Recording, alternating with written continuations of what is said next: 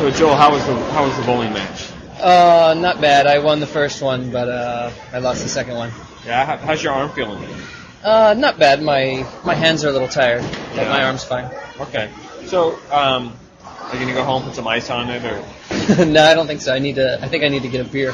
Get a beer? Okay. Actually, as soon as we finish this, I think I'm right with you. Why is bowling so popular, do you think? It's cheap, and you can spend as much time here as you want. That's what I liked about it. I noticed, we could sit there and talk, and we're not under time limit or anything. We can just take our time, and you don't need any special skills to play it. Anybody can do it. Yeah. How long have you been bowling? Not long. Maybe I've only been 10 or 15 times in my whole life. Oh, really? Yeah. Oh, okay. Wow. You look pretty good for only 10 or 15 times. Not so good. Okay. Well, thanks a lot, Joel. Thanks.